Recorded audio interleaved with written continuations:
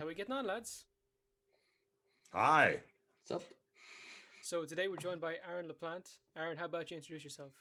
Hi, I'm Aaron LaPlante, and I did the voice of the Duke in Resident Evil Village and some other stuff, but the Duke is what people care about. So that's what we're talking about today.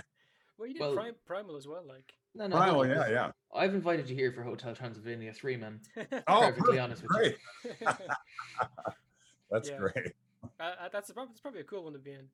But just for proof of identity, you think we can get a bit of a Duke voice off you real quick?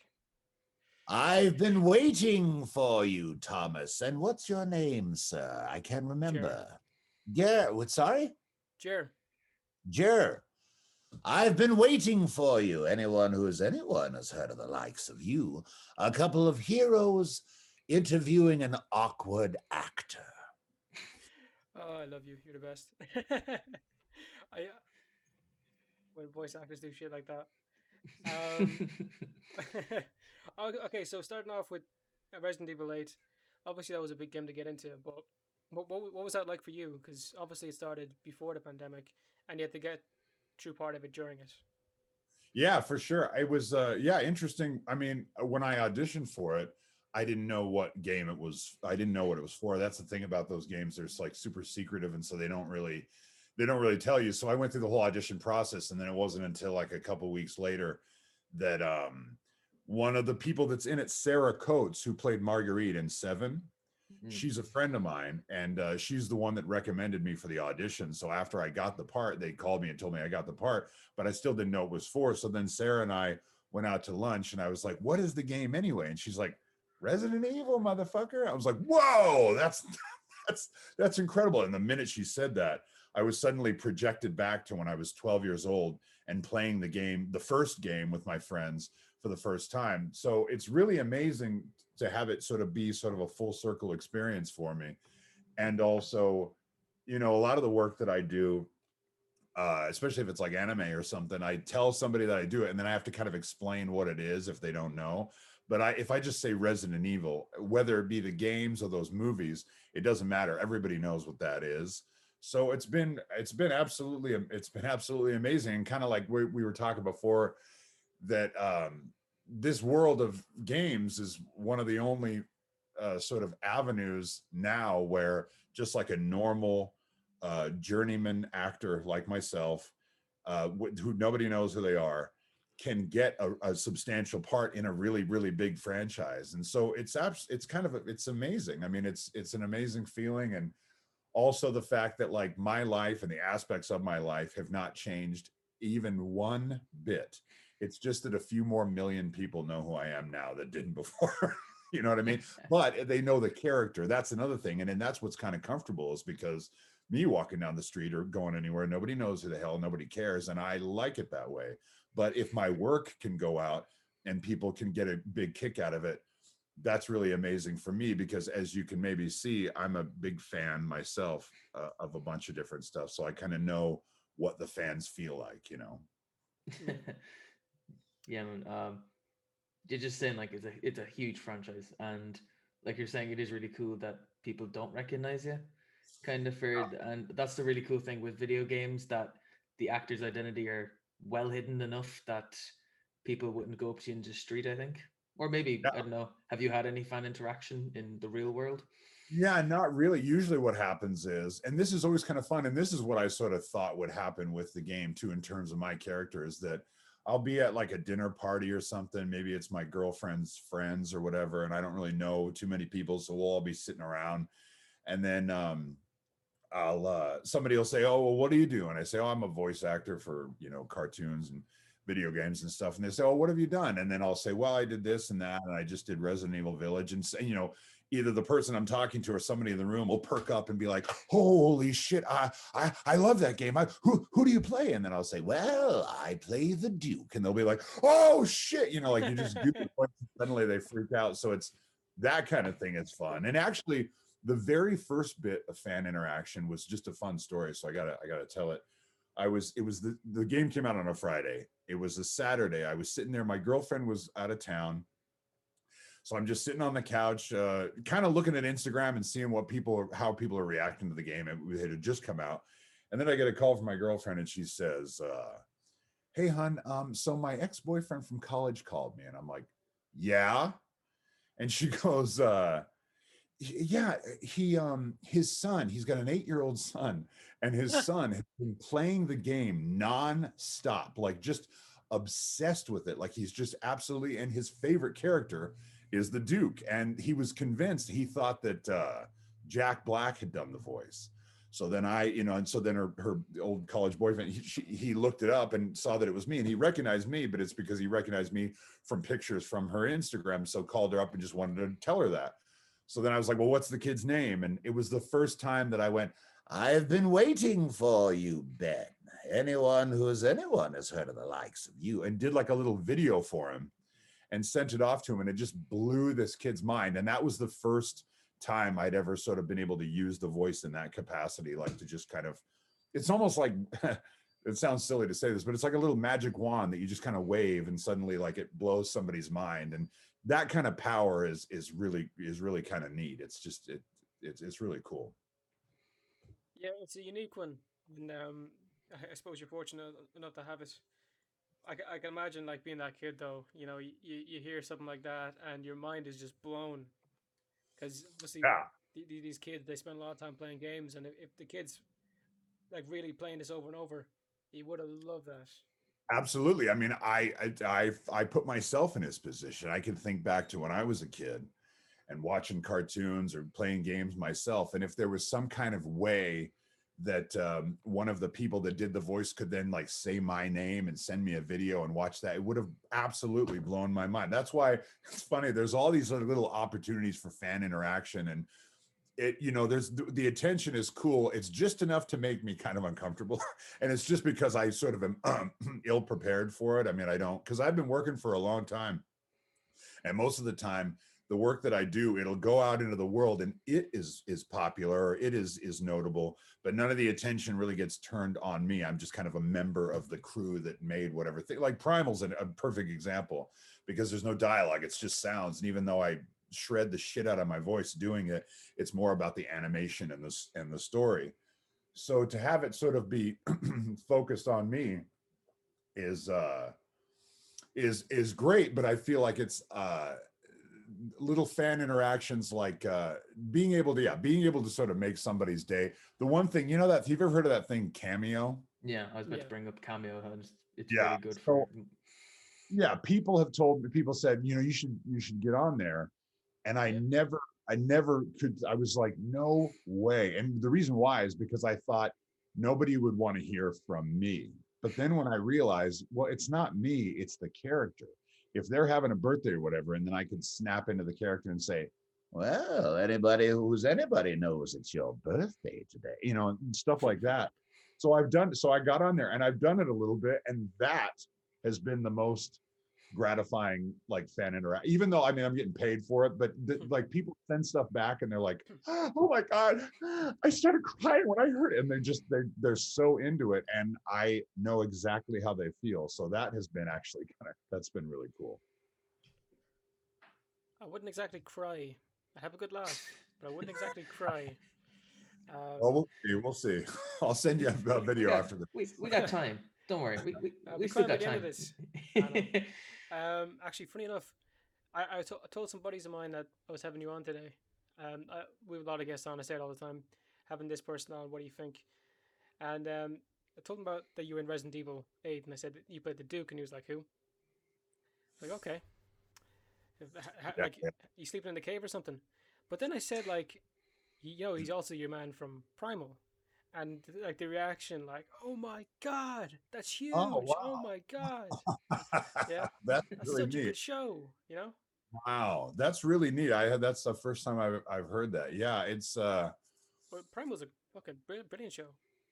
yeah, it is, and it's definitely, it's the fellow behind that, Gendy Tartakovsky, is really, I mean, as far as like somebody like Chuck Jones, who created the Looney Tunes, I mean, Gendy is on that level in terms of just Dexter's Laboratory, Powerpuff Girls, which he worked on, the Clone Wars, the first one, Samurai Jack, all the Hotel Transylvania movie. I mean, all that stuff, and Symbionic Titan. There's so many different ones that he worked on.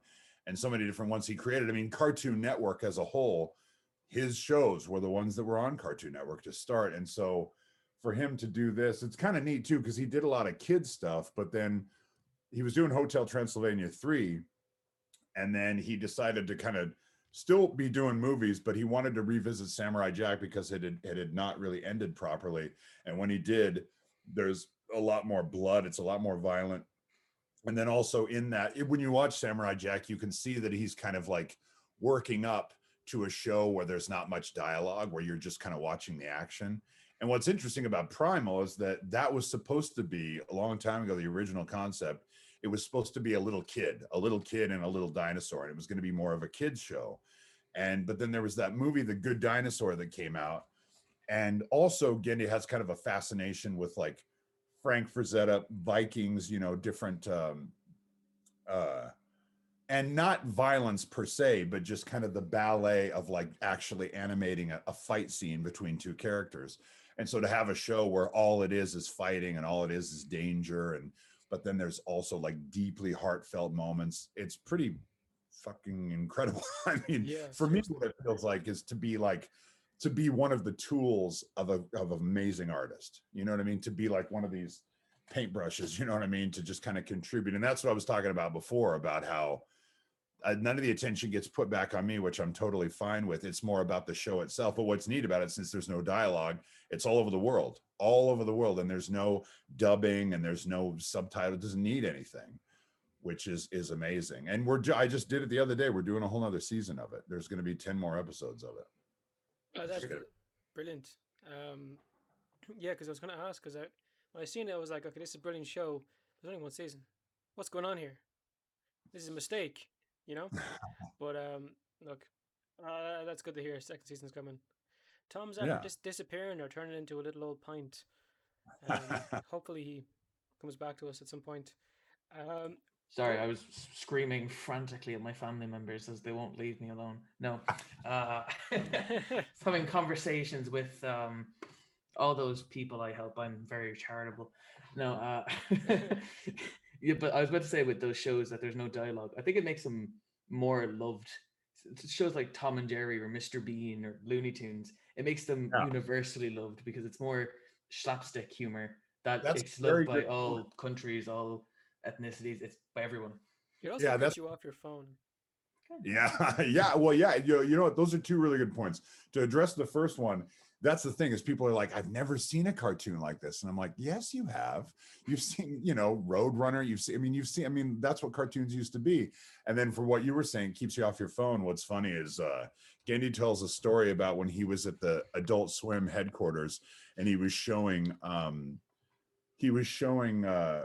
the head of Adult Swim the first episode of it, and they had like a little catering. They had some pizzas out on a table, and he remembers Genndy was sitting next to the guy, and I feel like an asshole, I don't remember his name, but he was sitting next to him, and the head of Adult Swim picked up a piece of pizza, and he was about to take a bite of it, and the show started, and he watched the entire pilot and just held the pizza right here and didn't bite into it or anything. He was so enthralled with what was going on the screen that it's like, and Genndy said that exact thing, where when you're watching it, a lot of times people are watching something and then they keep looking at their phone and fucking around and checking Instagram and stuff like that.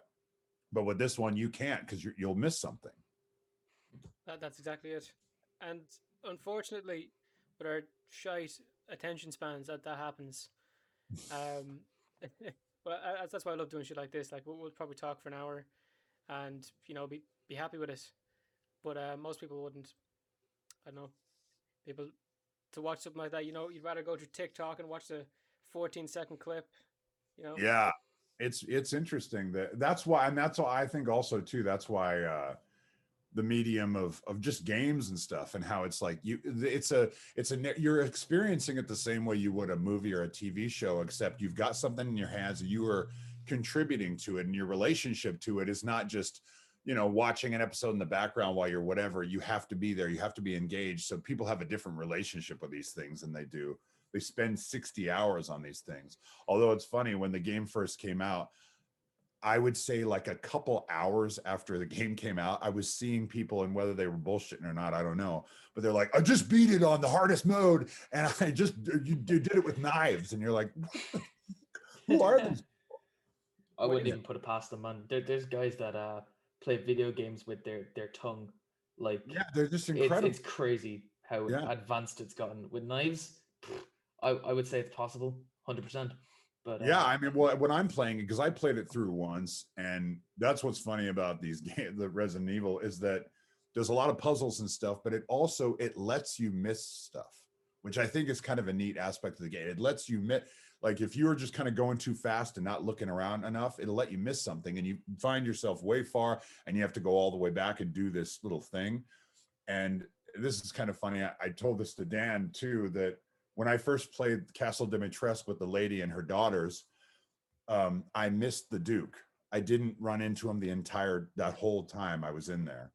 And I was kind of bummed out because I was like, I remember there's a scene I remember where I'm in this big castle, and there's a save point and everything. And that was another thing. I was sort of bitching to myself about like, why isn't there a save point in the castle? Because there is one in that room, but I totally missed the Duke completely. And so now I'm going back through and playing it again, and I was able to find him finally.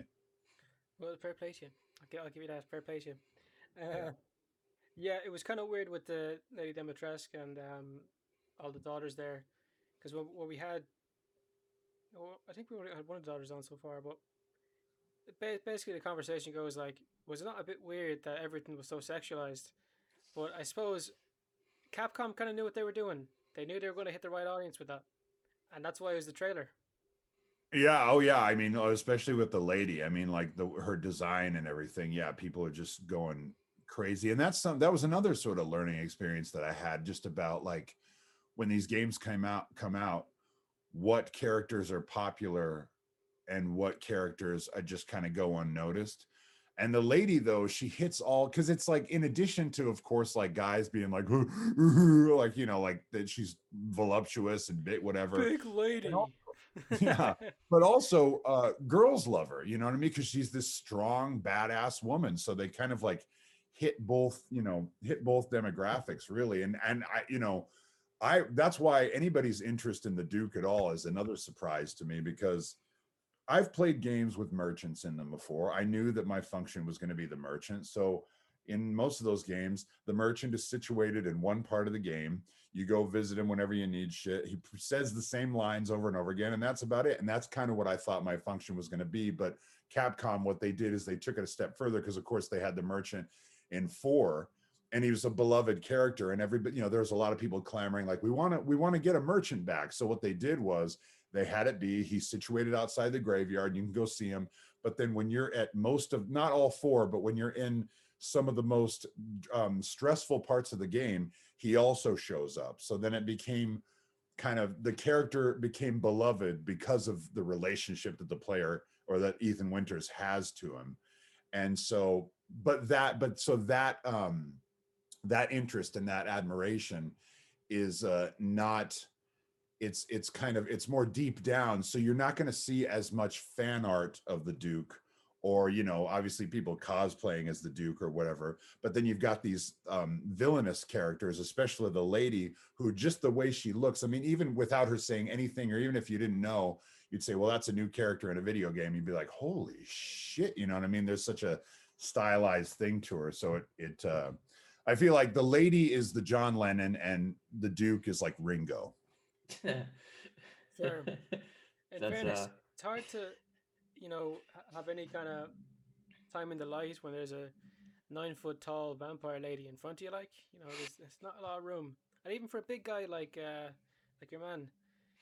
Yeah. Which is pretty weird. I want to bring up as well, like when you were doing the mocap, like when Mark Ruffalo does the Hulk, they put like this big thing on his head and they give him these Hulk hands. What did they do for you? Because you were, obviously you're not as big as the Duke. No, yeah. Well, it's funny because like originally when I got the part, they said, okay, so this is the voiceover, but then also we're going to be doing mocap for this one, and they haven't quite figured out, because my character was still sort of in development. Even when we did the first table read, I didn't have anything to read. In fact, Neil, who plays Heisenberg, wasn't able to be there. So I actually wound up reading his lines just to kind of fill in at the table read, but they didn't have any lines for me to read. So it was still being worked out. And I had seen pictures of the Duke, and he looked a little bit different. Still had the suit on. It was still really big, but did have more of a grotesque look to him, like sores on his face and stuff. And so they said, we're going to be doing some mocap. And I was excited for that. But then what ended up happening was they didn't need me to do any mocap because the character is so big. And during my audition, which is like probably the longest audition I've ever had, when I got in there, I did the scene and I did the voice and everything. And then the director was all excited about it. But then he's like, okay, so let me just kind of call out a few movements. You can do them. Try to reach for something behind your back. You're really big. So I'm kind of reaching, and then you've got a cigar and you could get some ash on yourself and kind of wipe it off and just do some of these different moves. And then the American producers at the workhouse told me later on that they took that video and looked at it quite a bit. Now, what actually made it into the game, I couldn't point it out. Like I couldn't say, oh, see that movement? I remember doing that or whatever. I have no idea. That's all their design. But that was kind of my mocap. So all of the wearing the suits and doing all the stuff, they all kind of got to do that together. And I wasn't really a part of that. So if any of you watched that sort of reunion that we did on Nicole Tompkins' Twitch, that's the first time that I was meeting a lot of those people, other than the table read, because at the table read, nobody even knew what I was. I mean, if you've heard some of Maggie's interviews, she didn't even know what she was involved with at the table read when she started reading it. And then after the table read, she heard people sort of clamoring like, oh, Resident Evil. And even that, she didn't really know what they were talking about. So it wasn't until she got involved and did some research herself and found out what a big deal it actually is. What a big deal she was. Yeah. Yeah. I know that's kind of interesting that they kind of just had you do a couple small things and said, oh, right, go on. But I suppose, like, you're right, your man was kind of like stuck for movement. Yeah, well, and the thing about it too is that I had the benefit because I didn't really do much mocap. They had done a lot of design on the Duke, and so there was. I went in there probably like 6 or 7 times to like different recording sessions to do different lines, and the Duke has a lot of lines. I mean, he's in the whole game, so doing all of them different ways because they didn't want to know. They didn't know how mysterious they wanted him to be. So it seemed like every take I would do, it would be like a really mysterious one, and then one that was just kind of friendly, and that it wouldn't really spark any kind of like curiosity or sort of warning in Ethan. But the fuck was I talking about? Oh, and so I was doing the lines, and then what ended up happening was those reactions, those little wiping the cigarette ash off and doing all that kind of stuff. I actually was in the booth and I got to see the Duke, not fully designed, but for the most part. And they already had his movements animated. So then I just kind of like went like, or like made sounds along with the Duke's motions, which is actually kind of funny because that's what I do for Primal. Because usually you record an animated character and then they do the animation later because they have to match the lip flaps and stuff. But with Primal, the animators, they animate the entire thing. It's fully done. And then when I go in there, we go beat by beat and I watch the character like jump off something, punch something, stab a dinosaur, and then scream. And I have to follow that action as the character's going. So when I did that for the Duke, I was kind of used to it. Dude, that must like be awful for your voice. Like you yeah, whispering after. Yeah, I did it. I just did an episode of it the other day, and there's something. Sometimes it's like when, and I did some of these in some of the earlier episodes where I do the voice of Spear, but then sometimes if he's fighting somebody or like some monster or like a gorilla or something like that, I will also do the voice of the thing that he's fighting. So it's me fighting myself, basically. So you have to do the entire episode as one character and then do the entire episode again as the other character. And I have to warm up my voice for like almost a day before. So I drive around like whenever I'm doing stuff and I just sing in the car just to kind of like get my voice going. And then on the way, I sing a lot of like old 90s rap songs, but in an operatic voice on the way to the studio. So I said, just hit the east side of the LBC on a mission trying to find Mr. Warren G. And I'll just do that for like the 2 hours that it takes me in traffic to get to the studio, do the session, and then I'll sing on the way home, because I also have this special cough syrup that I get in Chinatown that was actually Special cough syrup, huh? special cough syrup. It's completely holistic. It's all like marshmallow roots and stuff. But it was suggested to me by Fred Tatasciore, who is the guy who does the voice and has done the voice of the Incredible Hulk for years. And that guy, I mean, everything that he does, whether it be a video game or anything else, is always just, he has a huge voice. So like, it was definitely a game changer for me. But my voice is still kind of fucked up from the other day. Can I say fuck on this podcast? I just said it like Dude, multiple. we're Irish. No. Okay, no, okay. no. I'll give it up. What's the thing with that podcast we did, Jared? Where we were invited on this person's podcast, and before the podcast started, she goes to us. So, FYI, I know you guys are Irish, so you're not really allowed to swear because their podcast is to a predominantly American audience. And I'm like, oh, no problem. And after we were done recording, they got back to us and said, oh yeah, I had to edit out a good 15 minutes of that podcast because of the.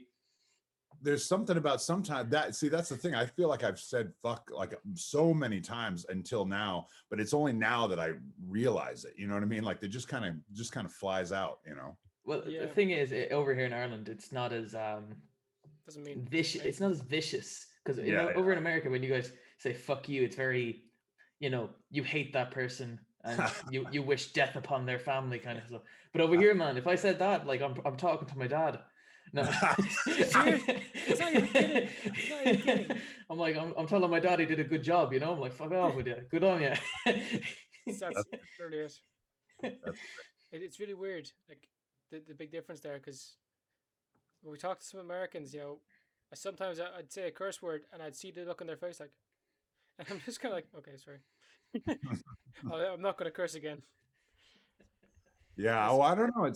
I guess with these, that's another thing too, is that this doing what we're doing right now is another thing that I'm not used to. I mean, since the game came out, I've done a few of them. I mean, I feel like Dan Allen, that was actually the first one that I ever did. And even after that, I mean, I watched it again and it was fine. We had a great time. But after I was done, I went out and sat on the couch and looked at my girlfriend. I was like, I hope I didn't say anything stupid, or, you know what I mean? Like, there's something about, now I have a little bit more control of it, but I've been doing this shit for like 10 years. And this is the first time that anybody's ever wanted to talk to me about it, or, you know what I mean? So I kind of felt, I was a little bit blindsided. I didn't expect I figured all the other characters would be sort of making the rounds, but little by little, I'm figuring out that people really like the Duke. So I find myself like trying to like be careful what I say, but then I'm kind of relaxing a little bit more. There's I mean, it's not nothing bad you can say. Most interviewers, like, they either bleep out the thing or just say don't. But the people who say don't curse, it really does freak me out sometimes. Like, do you not curse in your own time? Like, what are you scared of here? Like, if I say fuck, are you gonna like explode? Yeah, well, I think one thing too, though, is the thing I need to remember is that, like, there's never going to be any like religious podcasts asking me to talk about the Duke. You know what I mean? Like, it's like, you know what I mean? Like, in sort of like anybody that plays Resident Evil and likes Resident Evil is not going to be offended by the word fuck, I don't think. Yeah. No, hold up there. You say no religious podcast, and I'll have you know. Give it No, all right. Oh my God, it's a religious. Excuse me. I'm gonna have to tell Granny not to watch this one anyway. No. Yeah. Yeah, I don't know. It's always a weird one. Have you had to do an interview yet where they're like, you can't curse, or like you cursed and they were like, don't do that?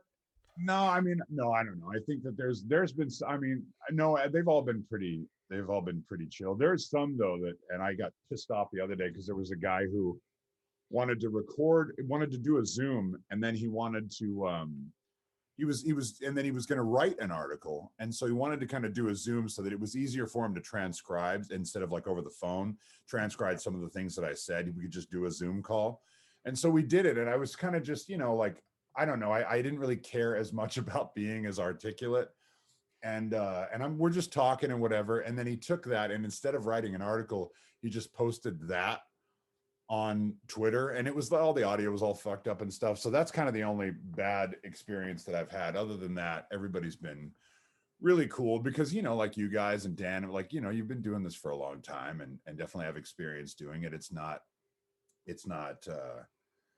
there was one guy that was, and he was super nice, but he was terrified. It was this guy from Iran, because in the Middle East, Resident Evil's like a huge deal there. They're like huge fans of it. And he asked me if he could interview me, and I just said, yeah, sure. And he was shocked that I said yes.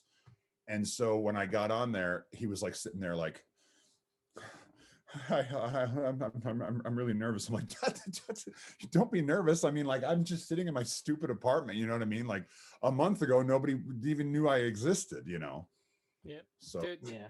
that's literally it. Like, we're just people having a chat. Like, we all got up this morning, brushed our teeth, had a coffee, tea, whatever, pick your poison, and we're having a chat. And I think what's really neat too is that, especially in the gaming world and with like podcasts, that's why I mean, like, I've turned down a couple just because whatever, they seem kind of like inexperienced or whatever. But for the most part, I do them all just because I've also found that the fan relationship to the people that actually, at least the voice actors, it's kind of cool that you can just have a podcast and then just sort of reach out to somebody, and there doesn't have to be this like corporate shit. You know what I mean? It can all just be like person to person, which I think is awesome. The corporate stuff leaves room for manipulation and like changing your words. Yeah. What was the weirdest one? But we had a voice actor on, and they got their corporate team to sit in the Zoom with us while the interview was happening. That was a bit weird now, and we put them on mute and we hid their screen. But after it ended, it's like you nearly forgot they were there, and they, the interview ended, and they were like, "Okay, thanks." I'm like, "Oh fuck, I completely forgot you were here." It was, It just like overly involved management. Yeah, I think there's also too the fact that anybody that's got a podcast and that wants to talk to me at all, I already know that they know what they're talking about. They're familiar with games. I don't have, you know what I mean? Like, whereas I think there's other avenues, like a lot of on-camera stuff where you do like press or something, there's a person and they're just a press person. They're not interested in what you've done. They might not have even seen it, but they're just asking all these questions so they can get like little sound bites. And these things are different. Like the people I'm talking to actually know what they're talking about, which is nice. Yeah, it'd be kind of weird if someone was like, "How are you getting on, Aaron? I'd like to do an old interview with you," and then they start making mistakes about your character. They like maybe say that said you were Ethan Winters or something, and they don't know shit about the thing you were in. That must be really awkward because I've seen it happen to other actors where people try to interview them and then they mix it up. Yeah, I mean, and I think that like I've been lucky to not, I mean, so far not have that, because the ones that I've turned down, you just can kind of tell. You're like, this is just a fan that wants to have an hour-long conversation with me. It's not going to go anywhere or be any, you know what I mean? Like, and their questions are probably going to be kind of shitty, and so it's nice to be able to talk to a couple experts. Thank you. Where?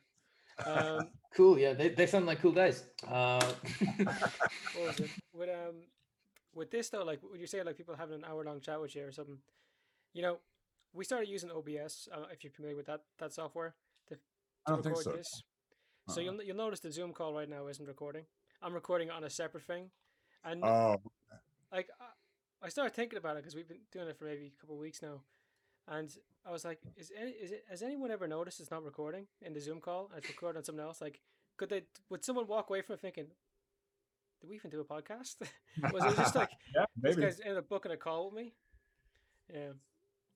But no, there's proof on the internet, anyways. But yeah, I don't know. Making a podcast is a weird old business. You ever consider doing one yourself? You got the voice for it. No. Yeah, I don't know. I think people have talked about it, but there's, or I'll have like friends that'll be like, "Hey, we got to start a podcast, and here's the deal: we talk about movies."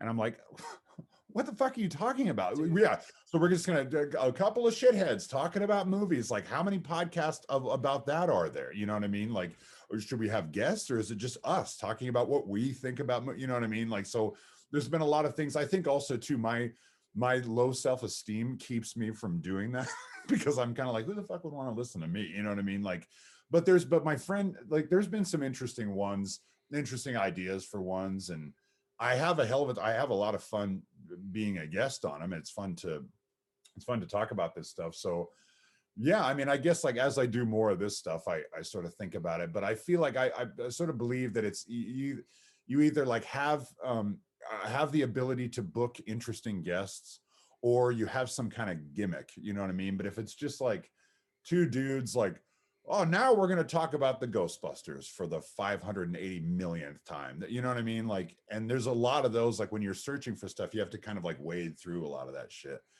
And so I feel like I think I would if I had a really good idea for it, or if I had the ability to book interesting guests, you know. Yeah. Let me tell you here, That's Aaron, fair. you would not believe the saturation of film podcasts, and true crime for some reason is very, very popular. It It's is. Yeah. very popular. Yeah. These kind of shows, interview shows, even though they get a lot of the views from podcasts, they're more of the rarer ones, I believe. I mean, Yeah. Yeah. compared to those, Like, man, it doesn't take long to find how many true crime podcasts there are, and there's maybe 4 or 5, maybe it could be even 20 big ones. But then it's just smaller ones that are trying to do it. Like it's seriously saturated. But then Yeah, it's pretty intense. yeah, I suppose what Trying, movie's alright, but like trying to find, and like that's sometimes like I'll have the ones that I listen to, but then like like trying to, it's sometimes it can be kind of a journey to find a new podcast to listen to. Usually people go off recommendations, word of mouth, or if they see something on Twitter or whatever.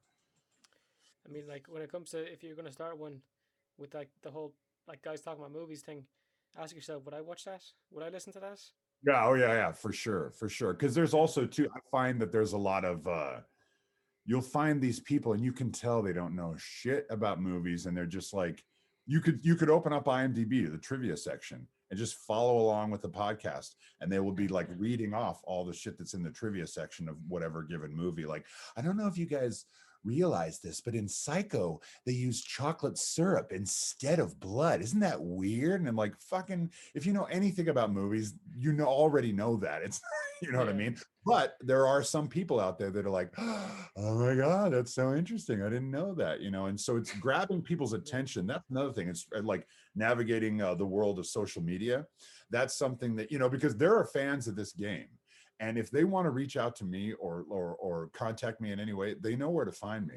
When the game came out, it was a lot of that. Now it's not really that at all. The fans, I just kind of have decided to let the fans decide how interested in me they are or not, because it's not me, it's the game, it's the character. So if they want to spend time with the character, they'll play the fucking game. They don't need to like engage with me on Twitter or Instagram for that matter. And I also am not, like every now and again I'll dip into Twitter and just put a little bit of Resident Evil content and then dip out. But it's like this sort of like actors kind of like taking the attention, being like, look over here, you know what I mean? Like, I can't it's not that I don't want to do that, I can't do that, I just can't. It's not in me to do that. I can tell by you. yeah. But that thing you're talking about right there, like, it is very hard for fans to separate the character from the actor, and sometimes they get too involved. Maybe like they will go overboard with it. So Classic I can understand. example.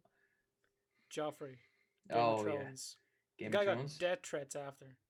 Oh yeah, no, yeah, they really, yeah. Or there's sometimes, if like with that cameo bit, or if there's even just a comment, like if somebody's having a hard time and they really love the Duke and the Duke gives them a lot of comfort one reason or another, then for me to be like, oh, like get well soon or whatever, that's really meaningful. That's really cool. But when not so much anymore, luckily, but when the game first came out, I got a bunch of these messages, and all they said was, I need to talk to you. And there was a lot of them from all over the world. People just going, I need to talk to you. And I'm just like, I don't need to talk to you. I mean, like I love engaging with the fans. Like I said, I'm a fan myself. But so, you know, you got to give a little bit more. You can say, I need to talk to you because my child is sick and he really loves the Duke. And could you say hi to him? And like, I will of course do that. But if just to talk, I'm good. I got plenty. I got my girlfriend to talk to, and I've got some friends to talk. You know, I don't need to talk. You know, That's pretty weird. To be Yeah. honest, like, That's fucked. But that's not you even can weird, imagine. man. So if I'm getting that, imagine what Maggie's getting. Oh my god. Nicole. You can Becca. just even apparently she like loves it. Nicole was telling us she loves it. I like Yeah. that she'd be sending like memes back and forth of like the Lady D like fan art and everything. Like Well, that's the thing. And like, you know, and if she can, yeah, I mean, if she can sort of like navigate that and not get uncomfortable with it, more power to her for sure. I sincerely hope that in the future, maybe I can get there. And a little by little, I am. I mean, because I can basically, like I was saying before, I can control my engagement with the fans. If I don't want to, I just don't.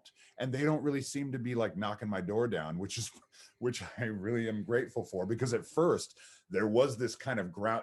The trailers came out, everybody saw the lady, and we're like, holy shit. And it was all about the lady. So then when the game came out and people started to have interactions with the Duke, there were little articles saying like, oh, wait a minute, the Duke, people love the Duke. And there was this little sort of swell, and that is kind of like chilled out a little bit. And so whenever I talk to fans of the Duke, they're not just they're not just passing, they don't just have a passing interest. They're really, really into the Duke, very similar to the fans of the Beatles that are super into Ringo, you know, like I said before. you're a Beatles fan? Sounds like it. I love the Beatles fan. Yeah, yeah. You can see right here, this is Mm. I collect animation cells, and I've got a shitload of them. There's, I mean, they're all on the walls there. Oh wow. From different cartoons, mostly from cartoons from my childhood. But some of the ones I actually took the cells themselves and then changed the background. Oh So you wow. can see I Is found that He-Man? Yeah, it it's is, yeah. He-Man. Yeah, I found a That's- cell of all the He-Man characters walking in profile. So then I just took the background from Abbey Road, and I actually, sorry, let me stand up. I'll go find another one here. I did the same thing for the That's pretty cool. That for is the awesome. Fat Albert kids. That Oh old my god. which is kind of cool. And then I also did up. Now this is kind of show and tell here, but I got to show you another one here. Oh, we love it. This is This is great, man. I Fucking love I love the Ghostbusters. Beatles. Ghostbusters cartoon. It was one of my favorites growing up, and I love the movie The Shining. So I took a Ghostbusters cell and I had somebody paint the two little girls at the end of the hall, so it looks like the Ghostbusters are in the hotel with The Shining. That's beautiful. That's awesome. Holy shit. You got good taste. I'll give you that. Thank you. Shining's Do a you great movie. did you watch yesterday, man? The you know the film where the like the I Beatles actually never never, I have existed? not seen that yet, and it's not because I actually did want to see it, but you know how like there's so much stuff to watch that sometimes you just kind of miss it. Like if it's not in front of your face, and I'll be like cycling through trying to find something to watch, and I'll see it and be like, oh, I got to watch that, and then I always just kind of forget. I would highly recommend it. Very good. Good Wait, watch. Yeah, Thankfully especially for for- us, Thomas, if we want to book someone on the show, we have to end up watching something. So we have plenty of excuses. nice. Okay, so we kind of went on a bit of a tangent there, but if you want to smack back onto the Duke there, you know, when you were looking at like the lore and all about your character, like after the fact, what do you think his whole story is? Because he says he can't tell you what he is. He doesn't even know himself. yeah. Well, what's your interpretation? Yeah, it's funny because that's another thing that I just did. You know, you hear all like fan theories of anything, whether it be like fan theories of the Marvel universe or fan theory, whatever. I never really paid too much attention to them. But then for this one, of course, the Duke is so mysterious that there have been all these different fan theories, and people are making videos and stuff and talking about where they think he is or what. And so I find myself, anytime I talk about it, I find myself just kind of stealing from those because they're so creative. I don't think I could really come up with anything better. But I will tell you that when I was recording it, because I was familiar with the Resident Evil universe and I had just played 7, that I suspected, like as we were going down through the lines and reading the different lines, and then I think it was the very last day I was recording, they say, well, this is your last day of recording. So then I was wondering if there would be any lines where the Duke suddenly became the villain of the game, or sort of like turned into some kind of monster and tried to kill you like at the end or something. Because, you know, if that happened, people could kind of expect that of the Resident Evil universe, because it's, for the most part, there's not really much help for the player other than like a phone ringing and you answer the phone and somebody says like, hey, meet me in the parking garage or whatever. Like that's kind of the only support that the players usually have. And so I thought he would be one of the four lords. And then after it was all done, I thought, well, I mean, I guess, you know, it's not. He seems to just be friendly. I obviously didn't say any lines that were threatening in any way.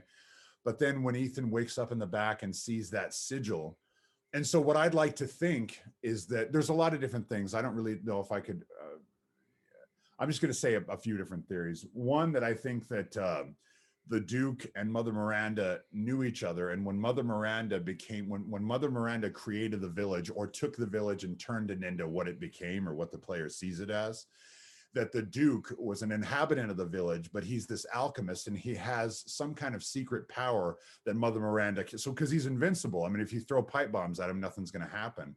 And so, and he always seems to be really calm about everything.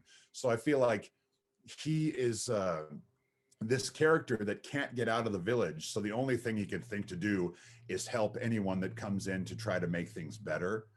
So I thought of that's one of the things I thought. I also think about the Duke as being, maybe there's some psychic aspects of the Duke, because he always knows where you're going to be. And whenever he talks to you as you're going off, it's almost as if he knows you're going to succeed. So he's just kind of, so that's where the sort of calming presence comes from. So that's another thing that I think of him.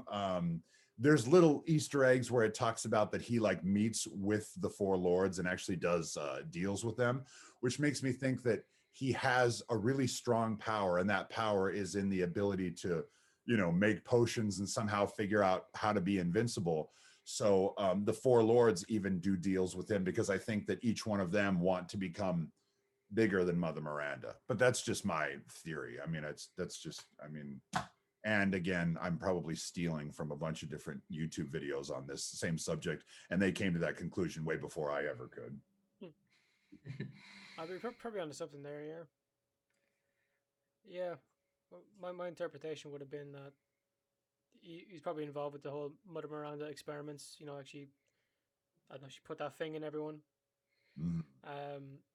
That like, I don't know, that your man might have one, but he's like the least mutated or something. And then he just wanted to get away from it, like Heisenberg did. Yeah. Maybe, I don't know. Maybe in his own way, he was trying to help Ethan the way Heisenberg was, because Heisenberg wanted to use you at the end to try and help him beat Mother Miranda. Maybe Duke was doing it in his own way as well. So Yeah, I mean, well, and the fact that he didn't, you know, everybody asked me, did he die in the explosion? And of course he didn't. I mean, there's no like, I don't know for a fact, but I mean, he didn't die. And so then people say like, ooh, is he going to be in the next one? But you know, I can't even think that far ahead. And also, what I've discovered, which I think is really kind of neat, is that, you know, the games kind of started off as being like the Umbrella Corporation, it's zombies. It was obviously one of the first like sort of big survival horror games. And it came out before The Walking Dead and all that. So it kind of is regarded as being one of the things that kind of like started the zombie craze, because obviously zombies have been around for a long time, but it's only in recent years that everybody's obsessed with zombies. And then as it went on, it started to become a little bit more of like a first person shooter, almost like Call of Duty and zombies at the same time, like in some of the other games.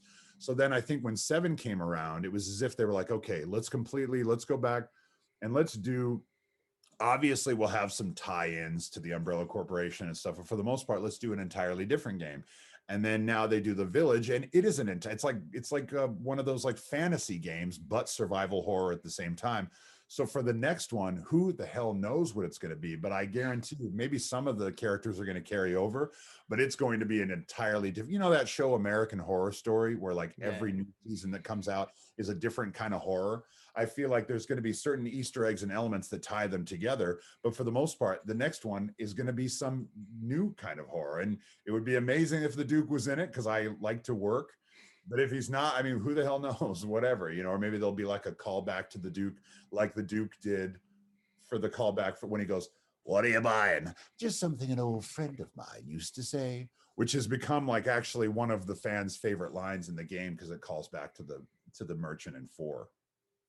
Yeah. I think it's why they make those games so lovable by the fans, and that's because it's this big extended universe with all these Easter eggs and callbacks. And if you're as involved as the people making the games, you understand all these little references, and you get to build up these relationships, like with the Duke or with the merchant in Resident Evil 4, and it's very rewarding to be a fan of this series, I think. And yeah, and the fact that also too, I mean, they realize that, you know, you obviously you spend a lot of time with the game, but that you're trying to figure out a way sort of like to make it playable again, to make it worth it to go back through it again. And certainly for me, I mean, when I got through it, I was just trying to get through it because I did Dan's interview and I was only halfway through the game. And so he's asking me questions and wanting me to comment on certain things. And I'm like, I haven't even got to that part yet. So I kind of just went through it and frankly missed out on a lot of shit. I missed out a lot of the treasures that you're supposed to, I didn't find any of those. So now I'm actually going through and kind of taking my time and I'm noticing so many new things. I mean, I feel like obviously I remember doing certain things, but it feels like a whole nother experience. Yeah. I can't even begin to imagine what it was like doing it and then playing it afterwards because, no. Yeah, it was funny. I actually, the day that I got it, which I believe was the very next day after it came out, I was starting the game and the beginning of the game is terrifying. It was really just walking through the woods and stuff. And that scene where you go into that guy's cabin, he's got the gun and the Lycan pulls him through the roof. It's just so cinematic and so great. I was so into it. But then there's a certain part where you come around the corner, I see the castle, and off in the distance, I see the Duke's carriage. So I stop and I go and I get my tripod out and I put my phone on it and I get it like framed right on my face, turn the TV up as loud as I can, press record, and then I go. And then right as the Duke goes, "I've been waiting for you." Right as that happened, you can see my reaction. It's on my Instagram. You can actually see my reaction the very first time I heard my voice.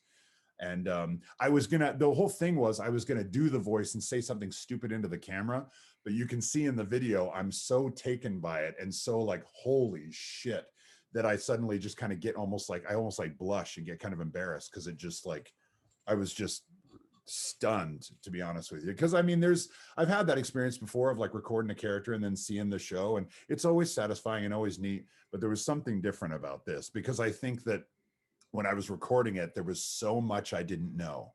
So what was neat is, yes, I got to hear my voice, but I was experiencing it the same way that just like anybody that was just playing it experienced it, because obviously they told me anything I needed to know to play my character, but any extra information, they didn't tell me anything. And good on them, because not only does it keep the secret, it also helps me to have a fun time when I'm playing it for the first time.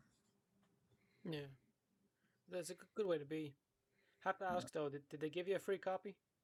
No, they didn't. They didn't. I was wondering if they would. It's funny because I did when I was a kid, I wasn't very good at games because, you know, the platform games, like there was a learning, you had to kind of either be good or not. And then as the game started getting more elaborate and they started adding different difficulty levels, that's when I started picking up games again, because I could just play it on casual. I'm not very good at this stuff, and I can still have the experience of playing it. And so for years, I didn't have a system or any kind of hardware. And then I did a game that came out years ago. And you know, like when you go into a game store and there's always like the really good games right here, and then a whole wall of like games that you're like, who made these? Like what? Yeah. Like who plays these? Well, this was one of those games, but it had an interesting idea, and some people really loved it, but I kind of couldn't really. It was a. Remember the movie Groundhog Day with Bill Murray? yes, Yeah. They did a game called Groundhog Day, like Father, like Son, and it was a VR game that was a sequel to the movie Groundhog Day.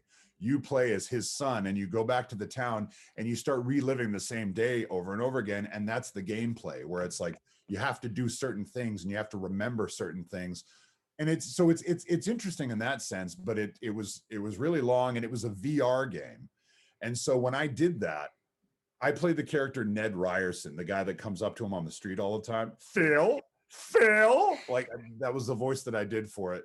and that was the one where I did the facial capture.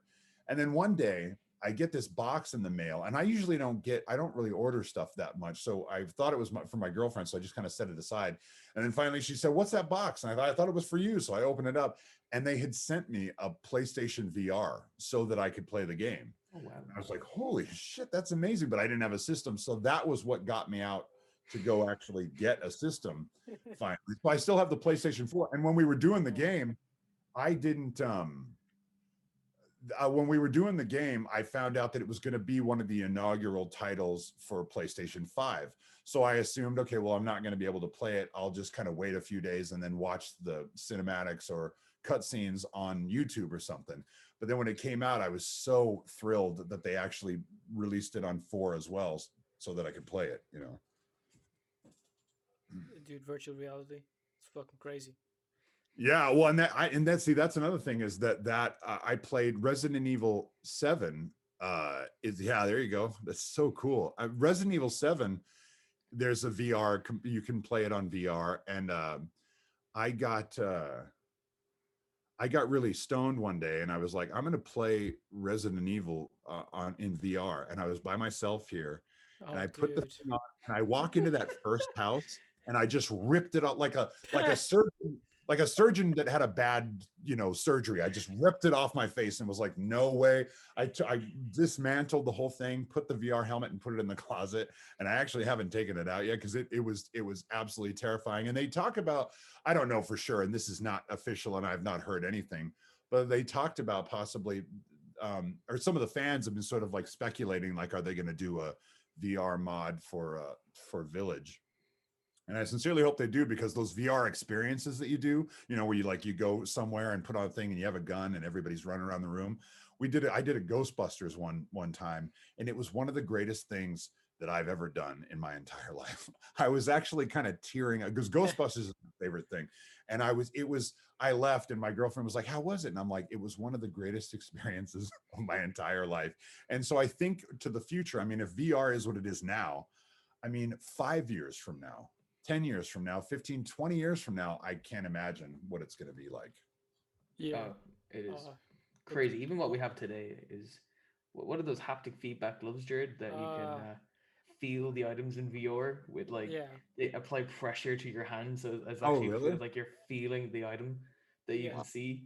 The haptic gloves, you go to grab something in VR, and I don't know whatever it does, but it'll put like restraints on your hands, so it feels like you're holding something. Yeah. So say it's like a bouncy ball, you could squeeze it a little bit, but it would stop at a point, and you could throw it. How fucking cool would that be? That is so cool. I mean, it's the possibilities are endless. I feel like I was also thinking about, I mean, this is a little bit of a tangent, but like, what if you were able to sort of download every photo that you've ever had, either online or otherwise, into some kind of software that would then, when you put on a VR headset, you could go to your 8th birthday. Like, you could actually like be in the kitchen and your mom would be there and all your friends or whatever, like because it would like create that environment for you. You'd be at your grandmother's house, on Christmas or something like that, it'd be kind of cool. Get the patent on that and get it fast. I know, that's right. That Eric LaPlante was the one that came up with that. So but you heard it here. Here's one downside with VR though at the moment. I got the Oculus Quest 2, and Facebook bought Oculus. They're a huge part of VR at the moment.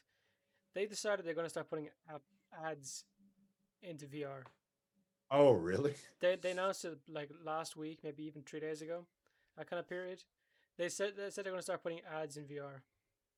That's wild. You think they would wait a little bit and get people kind of hooked on doing it and then put the ads in there? Ads literally up against your eyes. Like, get out of here. That's wild. You're playing some kind of game and there's like pop-ups coming up for whatever. Imagine unskippable ads in VR. Yeah, that is crazy. Yeah, if you're like, like fighting a dragon and then they're like, go to McDonald's. Like, yeah, that'd be awful. Yeah, I'm not a fan of that. But I don't know. Unfortunately, like they're still good stuff. Like, it's some of the cheapest headsets you can buy. But then, you're just kind of stuck there with ads now. So can't wait to update that thing and have ads against my eyes. Yeah, but dude, VR is just so crazy at the moment. I don't know. I think it's very limitless in what it can do. Like Tom was just saying, we went from games like Pong, a ball bounces back and forth between two white bars, and Yeah. then you got these haptic gloves, you got haptic feedback suits. You feel if you got shot. You know, if you're near one thing to do for Skyrim VR, if you have one of those haptic feedback suits on, and you're near a waterfall, you get the humming of the waterfall like if you were actually at one. Yeah, that's so crazy. It's fucking I mean, it's just awesome, it's man. the possibilities are endless. Well, one of the things that's kind of troubling that I've heard too is that, because a lot of I don't know if it's happening there, but there a lot of movie theaters are closing down. Now, obviously, COVID and everything affected that, but even before COVID and all that shit was going on, all these great movie theaters were closing, and people are starting to project that they are going to be replaced with a headset where you can sit on your couch, put it on, and then it makes you feel like you're at the movie theater so you can watch I've it done it. like that. I did it the other Which, day. it's crazy because it's like there's something about just the energy of being there, having a communal experience with other people when something is either scary or funny. You can't replace that. You can try to, but I mean you can't. I don't know. It's just crazy. I'm sorry. I have to take a piss. Can I Yeah, take a you moment? Go ahead. Take your time. I was You know, I was going t- to bring this up, Jared. go on. My favorite experience at a cinema ever, man, was opening night for Endgame. Because the audience, man, they were just so alive and electric, and you could people laughing, crying. They were shouting along with the Avengers, man, like clapping. You think people would be pissed off clapping in the cinema? Everybody was like applauding when Oh, portal scenes. It was was man. there as well. I heard. No party, but everyone was just cheering for it. But here, when it goes to that VR thing, real quick, just a story I had there.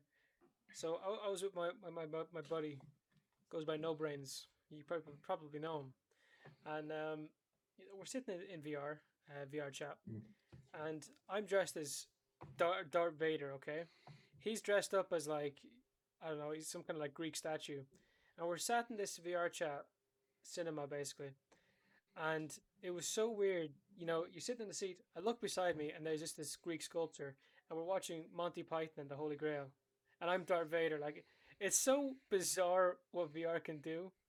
It's like just saying you saying there a second ago, Aaron, about like the cinemas, like watching a cinema movie or whatever in VR. Weird experience. Yeah, I mean the thing about it is, I just what my hope for humanity in general is that they look at all these new advancements, every new thing that comes out, and use it as a tool to then make something.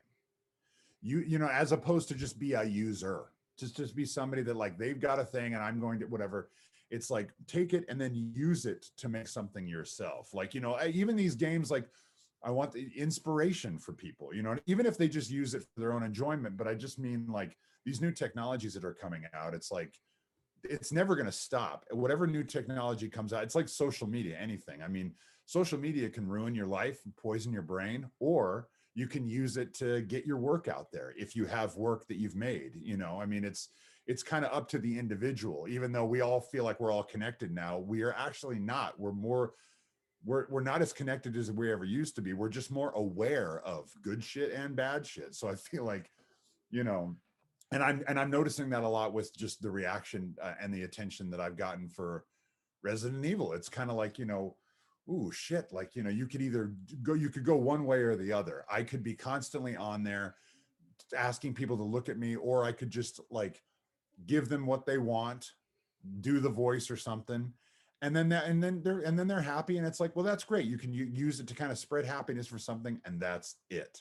It's not about like, hey guys, Aaron here. I just made some pancakes and they were so good. You should have seen them. I should have took a picture, but I didn't. Anyway, because there's a lot of that out there now too. There I mean, is. especially among actors, because there's a large percentage of actors that want attention. I mean, obviously that's kind of the beginning of where it starts. And then, but it's interesting how, you ever notice how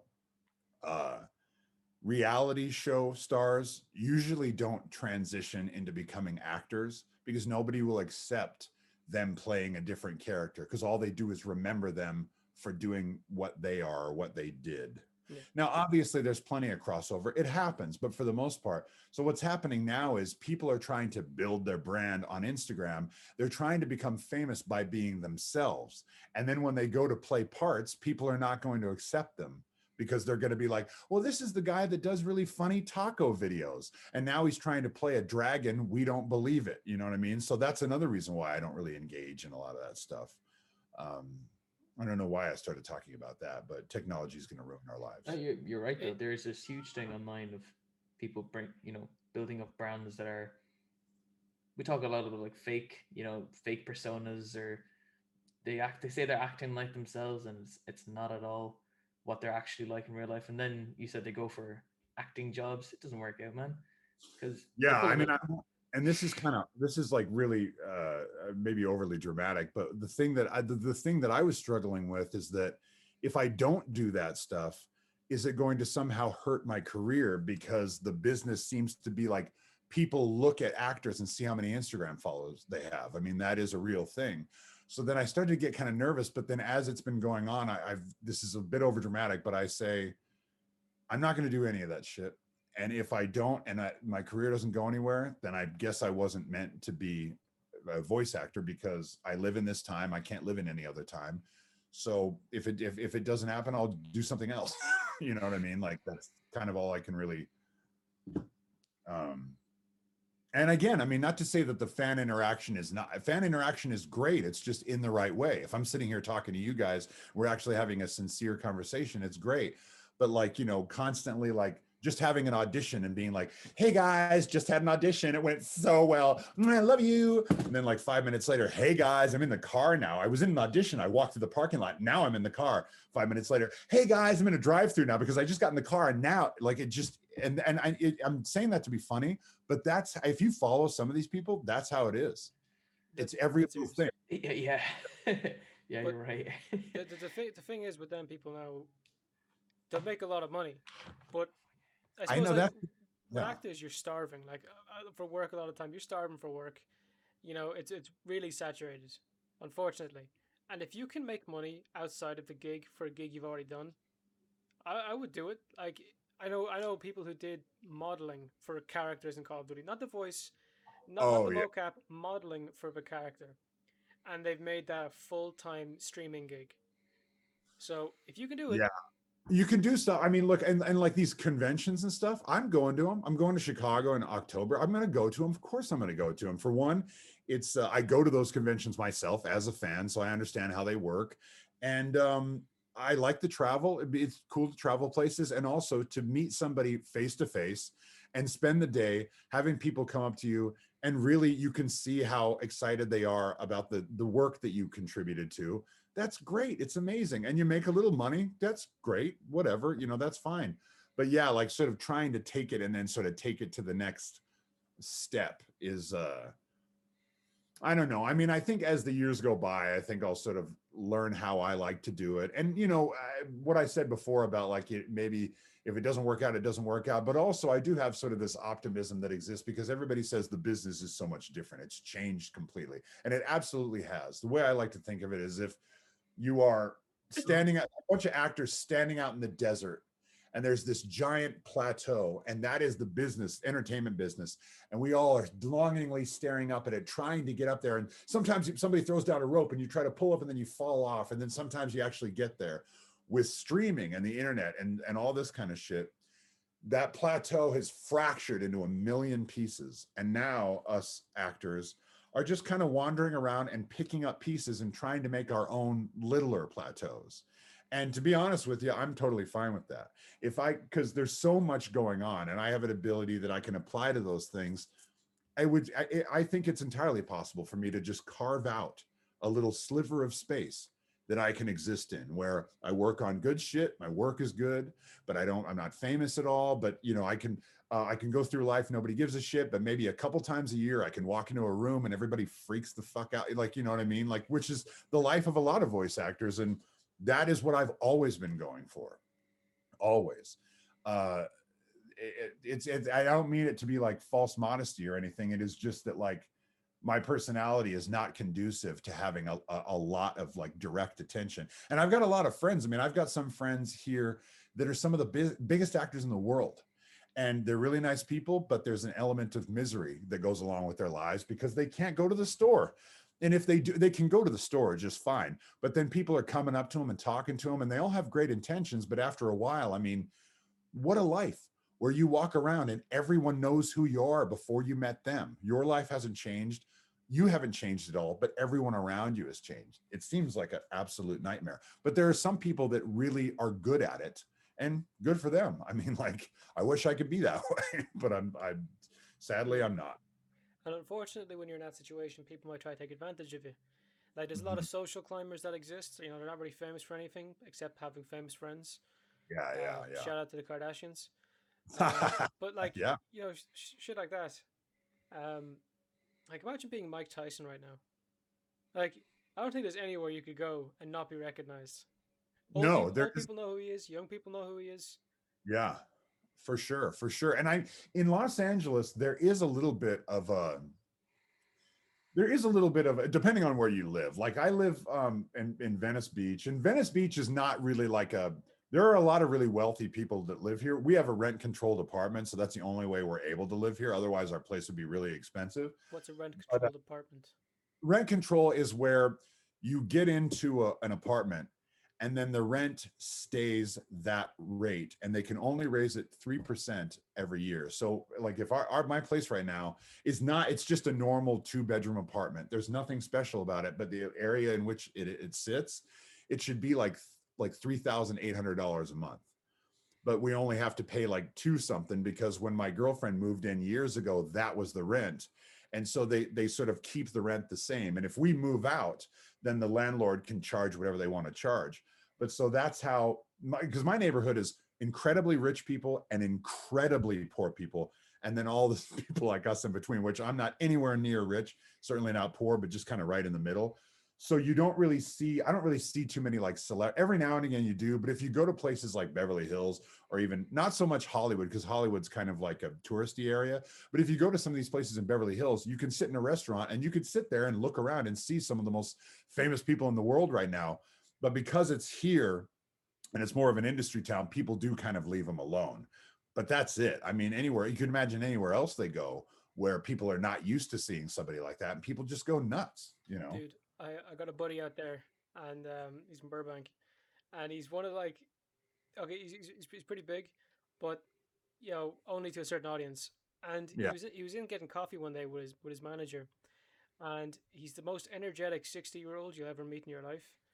And like now the actor I'm talking about, like, Hmm. and he's in the line behind Caitlyn Jenner, and Oh. you know, only when they turned around was he like I don't know what reaction where it was coming from. He's like, "Fuck it, Jenner," like to his manager, like behind him, like. But it came out quite loud, and Jenner just looks at him in the face, like, "Hi," and goes on. He said he felt this fucking small because he had like this kind of like, I'm in front of a celebrity right now. What do I do? Moment, you know? Yeah. Well, the thing is, for years, I started off as a bouncer at bars in Hollywood, and then like little by little, I worked my way I can in. see that. You got the Work eyebrows my way- first. yeah, right. I sort of like work my way into being a bartender because the bouncer, you just get paid hourly, it's whatever, but you see how much the bartenders are making, so you want to get in there. So I was able to get in there, and for me, for the most part, I was able to keep it together. But you know, like when you're working at a restaurant, somebody comes in, you are obviously going to have some kind of interaction with them. And I worked at a place in Hollywood for years, and for the most part, I'd be fine. But there were some people that would come in that would just kind of blow my mind, and they weren't like really like notably famous people. It was more like directors or people that are kind of used to moving through the world and having people maybe not recognize them as much. But there was one director that came in. His name is Joe Dante, and you can look. I mean, if you don't know who that is, you can look him. He directed The Gremlins, and he directed a bunch of other movies from the '80s, The Burbs, and Interspace. Some of these like amazing movies. And he came in, and as I was, this is embarrassing, but as I was taking his order, because his films meant so much for me, I was kind of just like, "Hey, sir, how you doing? sorry. Is there anything I can? I started tearing up as I was taking his Oof. order for like a burger and fries, and I had to like, and then I had to go back and like compose myself, and then come back out. And so I've had moments like that, definitely, but I guess I'm a little bit more used to it now. I'm we've sorry. I'm sorry for laughing. That's rude. Oh no, it's okay. we've had the moments ourselves, like having guests on, like you were saying about that Iranian guy who was kind of freaking out when he seen you. Yeah, yeah. We've had that plenty of times. Like Yeah. this guest, and I was like, oh, in 5 years, I would love to have this guy on.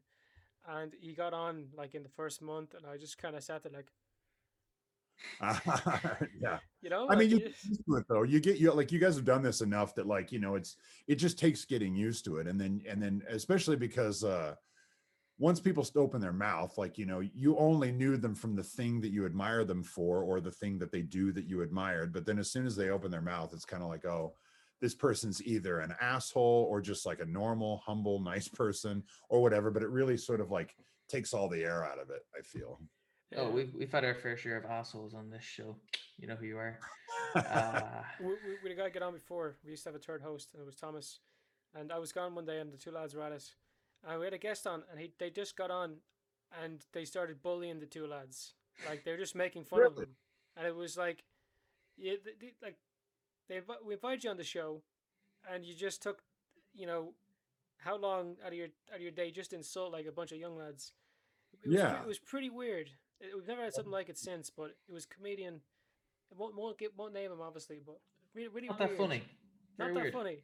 Yeah. No.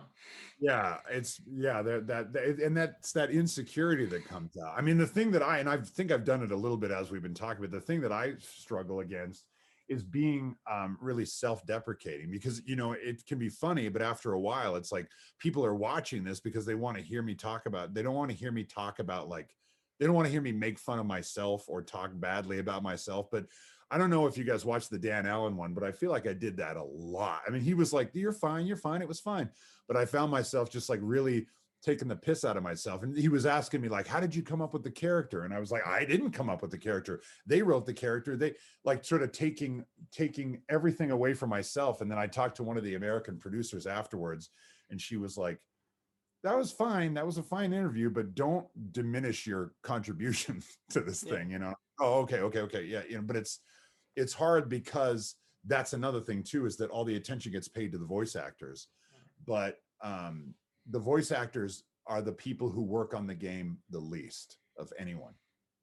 But They're they there have for such a significant role. Like totally. if I played the Duke versus you playing the Duke, big difference. It's a shit character, and then you do an amazing character. I mean, You it's a did really good job. thank you. No, it's an important thing, but I just think of all these artists. I mean, because sometimes too, I mean, I'll just wander around the village just looking at shit because it's so detailed. And you find yourself walking around, and it feels like this medieval village. You feel like it's like, okay, this is another time. This is another time. And then you come around the corner, and there's a stack of like little cat carriers or something, or like, a truck, and like some modern, like implements to work on the truck or whatever. And so it's interesting, just all the attention to detail, because that's Capcom is really big on that, like just really going out of their way and spending as much time as they possibly can on the detail.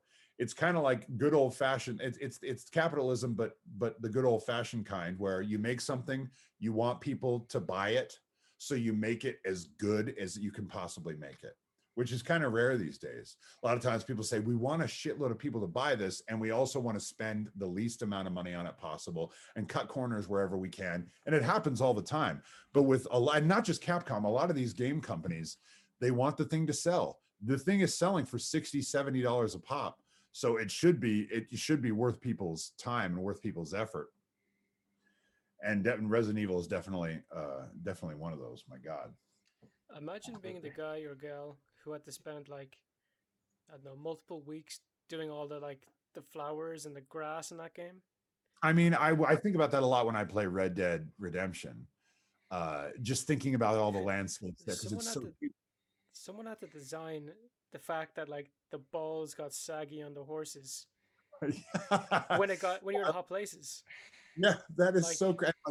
the horses shitting randomly because they just kind of do whenever, and it's just like the realism there. And that, I mean, they took like 10 years making that game. I think they took about 7 or 8 years to make Resident Evil. I mean, even now, I'm sure that Resident Evil, the ninth one, they are already well into development, figuring shit out for that game for sure.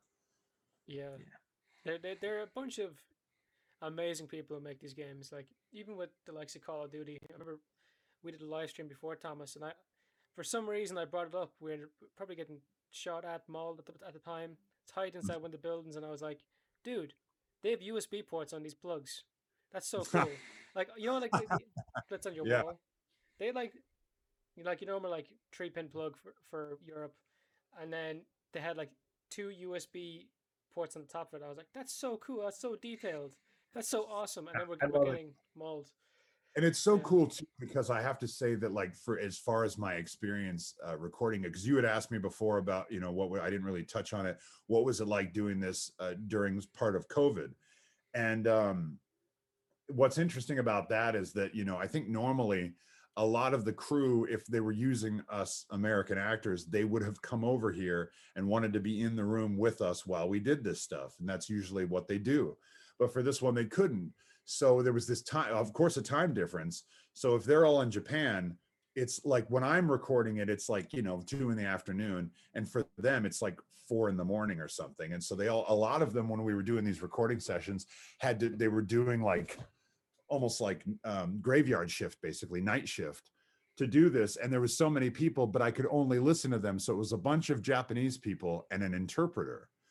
So for the lines, that's the thing about voice acting, and a lot of people say, well, it's performance capture. Well, my shit wasn't performance capture. So I'm only speaking from a voice actor's perspective, that usually when you're acting in something with somebody else, you have a lot of help by the fact that you're dressed in a costume, you're on a set, there's another actor in front of you, you're having a dialogue with that actor. Both of you has probably memorized your lines. If it's a play, then you're going through, and if it's, then you're doing a take or whatever.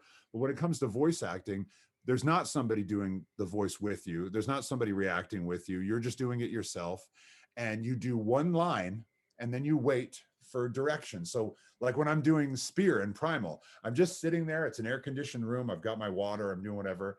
And then I look at the screen, and then suddenly I have to snap into the intensity of a man ripping the throat out of a dinosaur and do that. And then I just slump back down and just have to sit there and wait for direction and wait to do it again. And then I have to snap back into that. And so the same thing with the Duke, where I'm just kind of sitting there, and then we go line by line. And there's a lot of consideration put into the line. So what happens usually is we come to a new line. They don't give me any direction. They just let me say it however I think I should say it. And sometimes when I do it, they go, great, that was great, moving on. Other times they spend a lot of time. And what's interesting is when I was sitting there, because of COVID, I could only listen. So I'm in the booth by myself. There's engineers there, of course. And I say a line, and then I hear people speaking Japanese for like 3 minutes or something, talking back and forth. And I'm just sitting there thinking, oh God, that must have been horrible. They're probably like talking to each other like, we need to get this guy out of here. This is terrible. And then after about 3 minutes, we hear the interpreter go, that was great. Okay, moving on. And there's something about how like they really want to discuss every little nuance, even if it is something that they like. And it's just so funny too, to like, they're speaking to each other in Japanese, but a lot of them do speak English, or at least they can understand English. So it's so funny to have like these people, it's like dead silent. You forget that there are people even there.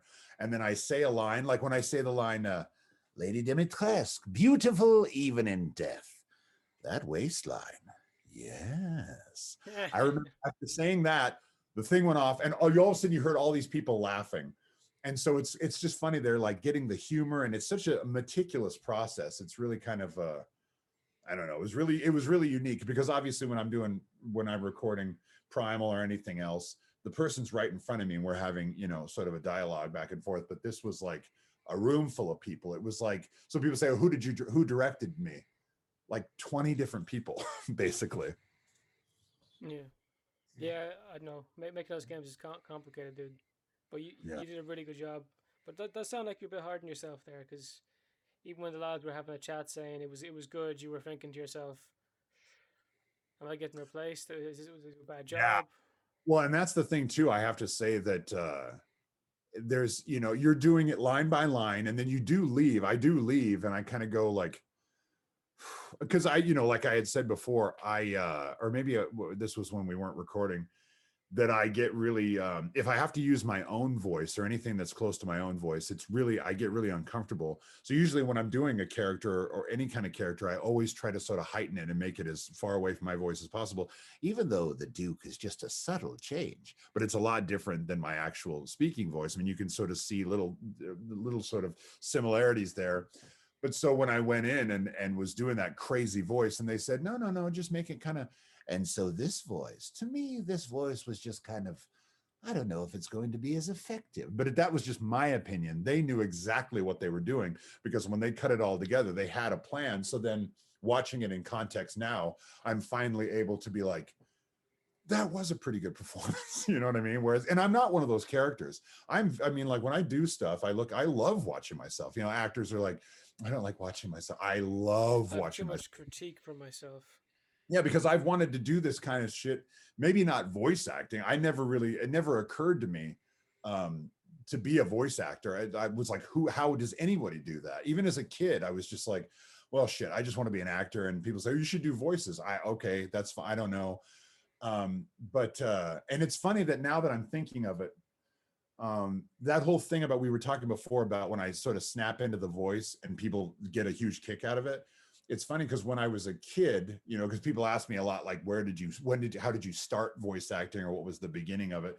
And it was never like set out to be a voice actor. It was always, if you're the kind of person who acknowledges like if you're in 7th grade and your science teacher has a voice that sounds like this. So then you go into a cafeteria and you say, hey, John, are you going to finish that sandwich? And they all get a huge kick out of it. That sort of pressing that button, I was doing that when I was a little kid. And then all throughout this time, I really haven't. And now I feel like I'm kind of doing it again, where I'll be talking to somebody and then snap into the voice, and then they just get a huge kick out of it. And when I was in high school, Our principal, he kind of sounded like this. And if you think about it, it's kind of has the same placement of the Duke. so I feel like I've been doing that voice ever since I was in high school. Well, there's a little secret for everyone. The Duke's voice came from your old principal. Yeah, There you Mr. go. Gebber, his name. Yeah. But we're an hour and a half in so far, so we're probably going to call it quits now in a minute. But I do want to say though, when you were self-deprecating with Dan, even a little bit today and blah blah, you got where you are for a reason. You're a good voice actor. Don't be Thanks, so hard on man. yourself. In fairness. No, thank you so much. Yeah, well, and like being able to kind of being able to do this stuff definitely kind of helps. I mean, I feel like I was a lot, with Dan.